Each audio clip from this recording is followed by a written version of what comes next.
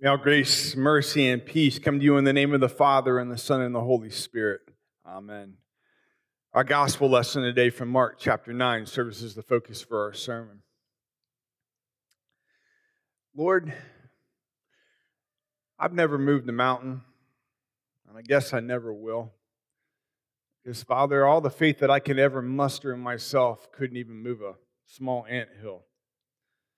Yet, Father, I am grateful for the joy of knowing Thee, and for all the mountain movings down through life that you've ever done for me. When I needed some help, you lift me from the depths of great despair.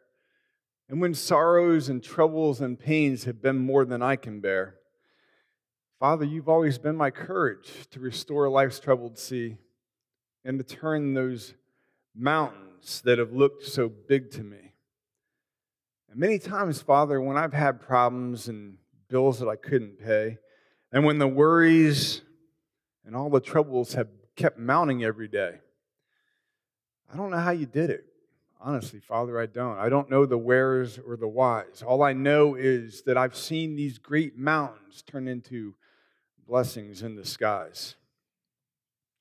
No, I've never moved a mountain, Father, because my faith is, quite honestly, far too small. And yet I thank you, Lord of creation, that you've always heard my call.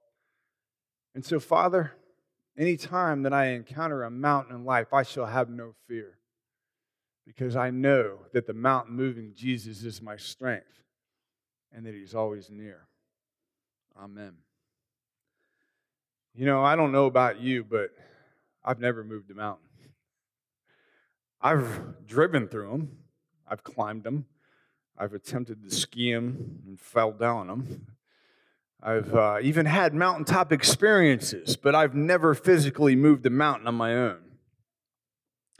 And, you know, sometimes I will encounter a mountain in my life, you know, those great big things that you sometimes have the confidence that you can handle, but you can't. And then they seem insurmountable and they're immovable. Yeah, there's been times that I've encountered those mountains and couldn't overcome them. And I stop and I scratch my head and I think, you know, why haven't I learned by now, that all those mountaintop experiences that I've had with God in my life were supposed to be moments that were supposed to teach me how to live life down in the valley? Well, I know the answer to that. That's because I, too, am a part of what Jesus calls the faithless generation of people in this world. I, like others, have those times when my faith falters, where I try and do things myself, where I get overconfident in my own abilities, and I fail to hand it over to God. But, you know, as we're about to find out today, even a small, tiny, faultless faith directed towards God is enough to access an abundance of God's grace. Many times we have these mountaintop experiences with God, and we come back down from the mountains into our everyday lives in the valley, and guess what happens? We end up stumbling along, don't we? We end up having those moments where our faith falters, and we're left scratching our heads wondering, why couldn't I do that? Why couldn't I overcome that problem?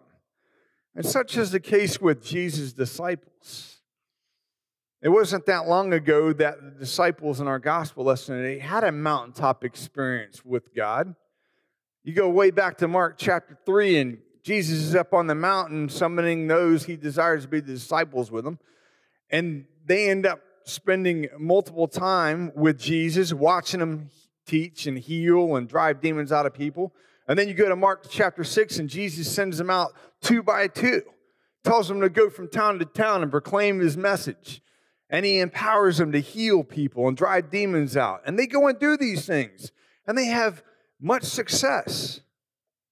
I mean, that's what mountaintop experiences are like, aren't they? They're those moments that energize you, right? They open your eyes to God and your soul to God.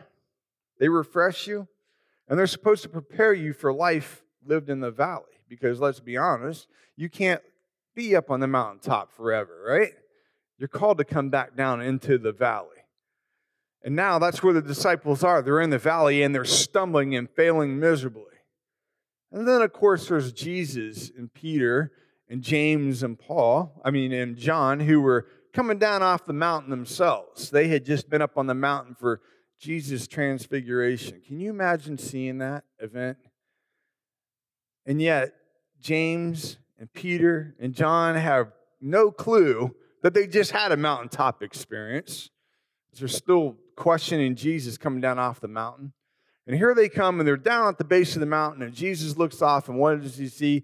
Lo and behold, there's this great commotion going on. And he sees the scribes and the Pharisees and a great crowd harassing his disciples. And it's here that we find out fully why the disciples are stumbling and finding themselves in an embarrassing situation, experiencing failure, and seemingly having failed to learn from their mountaintop experiences. For all their success in driving out demons and healing people, they finally come across a mountain that they can't move, as they can't drive a demon out of a boy that's been tormented all his life, tormented to the brink of death. And as Jesus begins to question what the commotion's all about, then the disciples can't even get a word in edgewise. I mean, I'm sorry, but if I was in an embarrassing situation like that, I'd be wanting to go Jesus off in the corner somewhere, right? In a private moment to explain myself. And yet, they're not even the ones who spill the beans as to what's going on. It's the father of this young boy. Teacher, I brought my son to you, for he has a spirit that makes him mute. And whenever it seizes him, it throws him down. And he foams and grinds his teeth and becomes rigid. So I asked your disciples to cast it out, and they weren't able to do so. Nothing like being called out in front of a crowd after you've already been getting grilled by scribes and you failed miserably.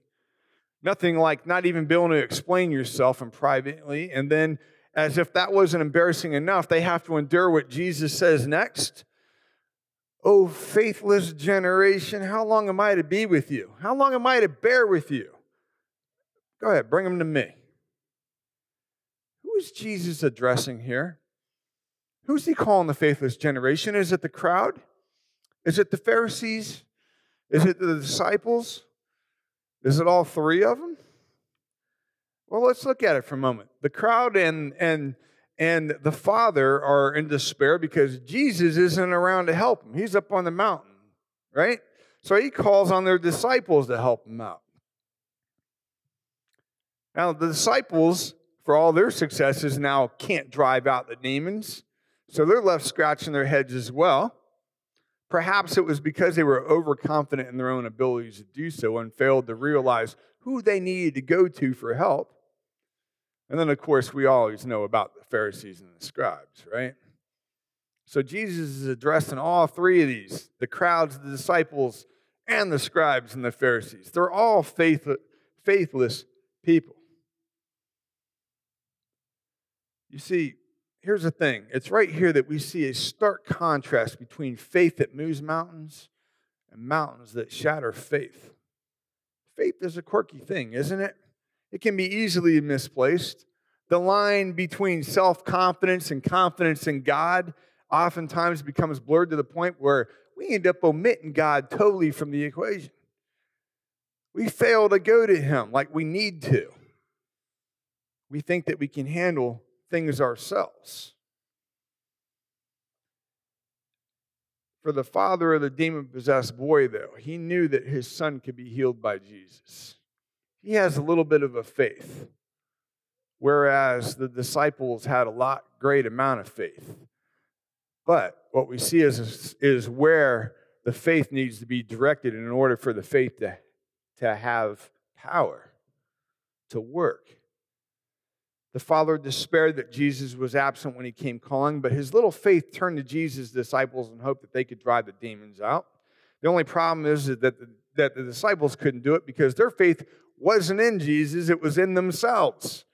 Maybe they got overconfident in what they were doing. You think that they would have learned from their experiences with Jesus. And now notice here that it isn't until the boy is presented to Jesus and that the father of the boy has this direct interaction with Jesus that things begin to change. Jesus shows empathy for the boy by inquiring how long this has been going on.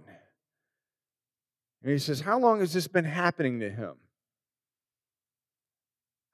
I often wonder, though, if this is an veiled statement that also means, how long have you known about this and you're just now coming to me? Have you ever had that moment that's happened to you like that? I was at a dentist recently. Yeah, I say recently. I hadn't gone in years.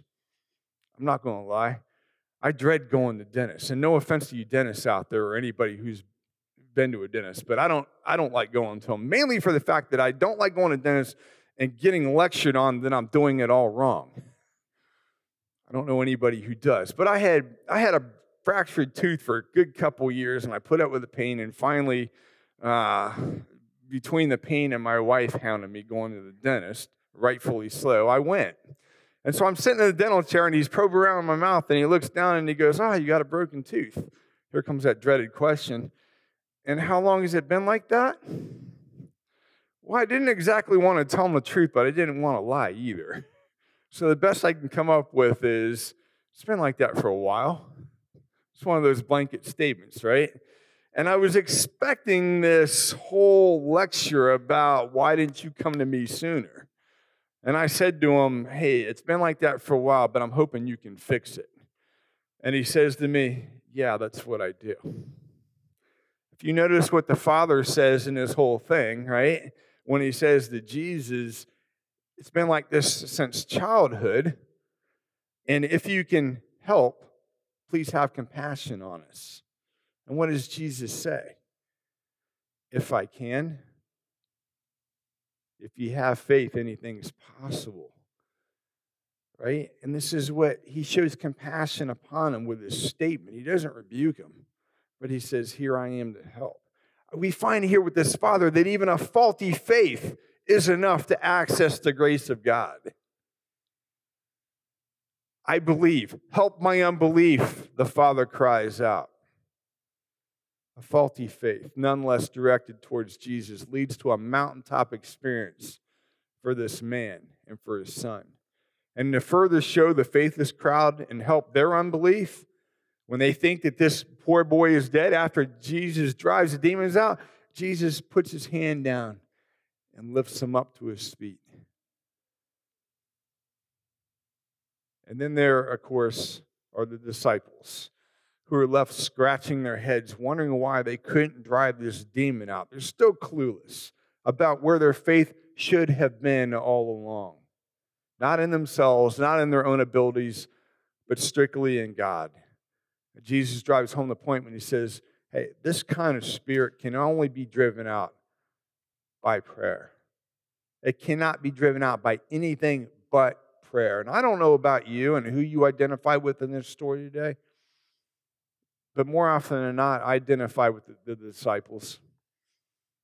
More often than not, I encounter these so-called mountains, and I put faith in myself rather than where it belongs in God. I get overconfident, and I think I can handle things. And it's only after I've exhausted everything, right, where I become so exhausted from trying to get through these mountains that I look to Jesus and said, I believe. Help my unbelief. And I suspect that we all get like that at times. The bills mount, the family situations occur, health problems overwhelm us. People we try and bring the good news to end up being difficult. And we find ourselves encountering mountains that we can't move, and we fail miserably. But I also suspect that we have all had some sort of mountaintop experience in our life that we need to recall. And remember how God has worked in our lives. Remember what He's done for us. Recall upon those experiences and have that confidence that helps us to say, I believe. Help my unbelief. Those mountaintop experiences in our lives are faith builders and reminders that God is our strength and our hope. And it was a mountaintop experience that Jesus had up on Golgotha, high upon a cross, that has brought us that hope and that strength and that confidence that no matter what mountain we encounter, God can move anything. And it's during our days living our lives in the valleys that God knows we're going to encounter mountains that we can't move, and He knows we're going to stumble. And yet He provides us the means to be with Him in His Word and in sacrament. He brings us our forgiveness when we turn back to Him, when we stumble in our faith, even if it's a small faith directed at Him. a faulty faith. And he helps us to overcome our unbelief. So no matter where you're at in life today, remember, God is near. And when we encounter those mountains in life, remember this, that even the tiniest amount of faith in God is greater than any amount of faith we put in ourselves. And even a faulty faith can access an abundance of God's grace. And to God be all the glory. Amen.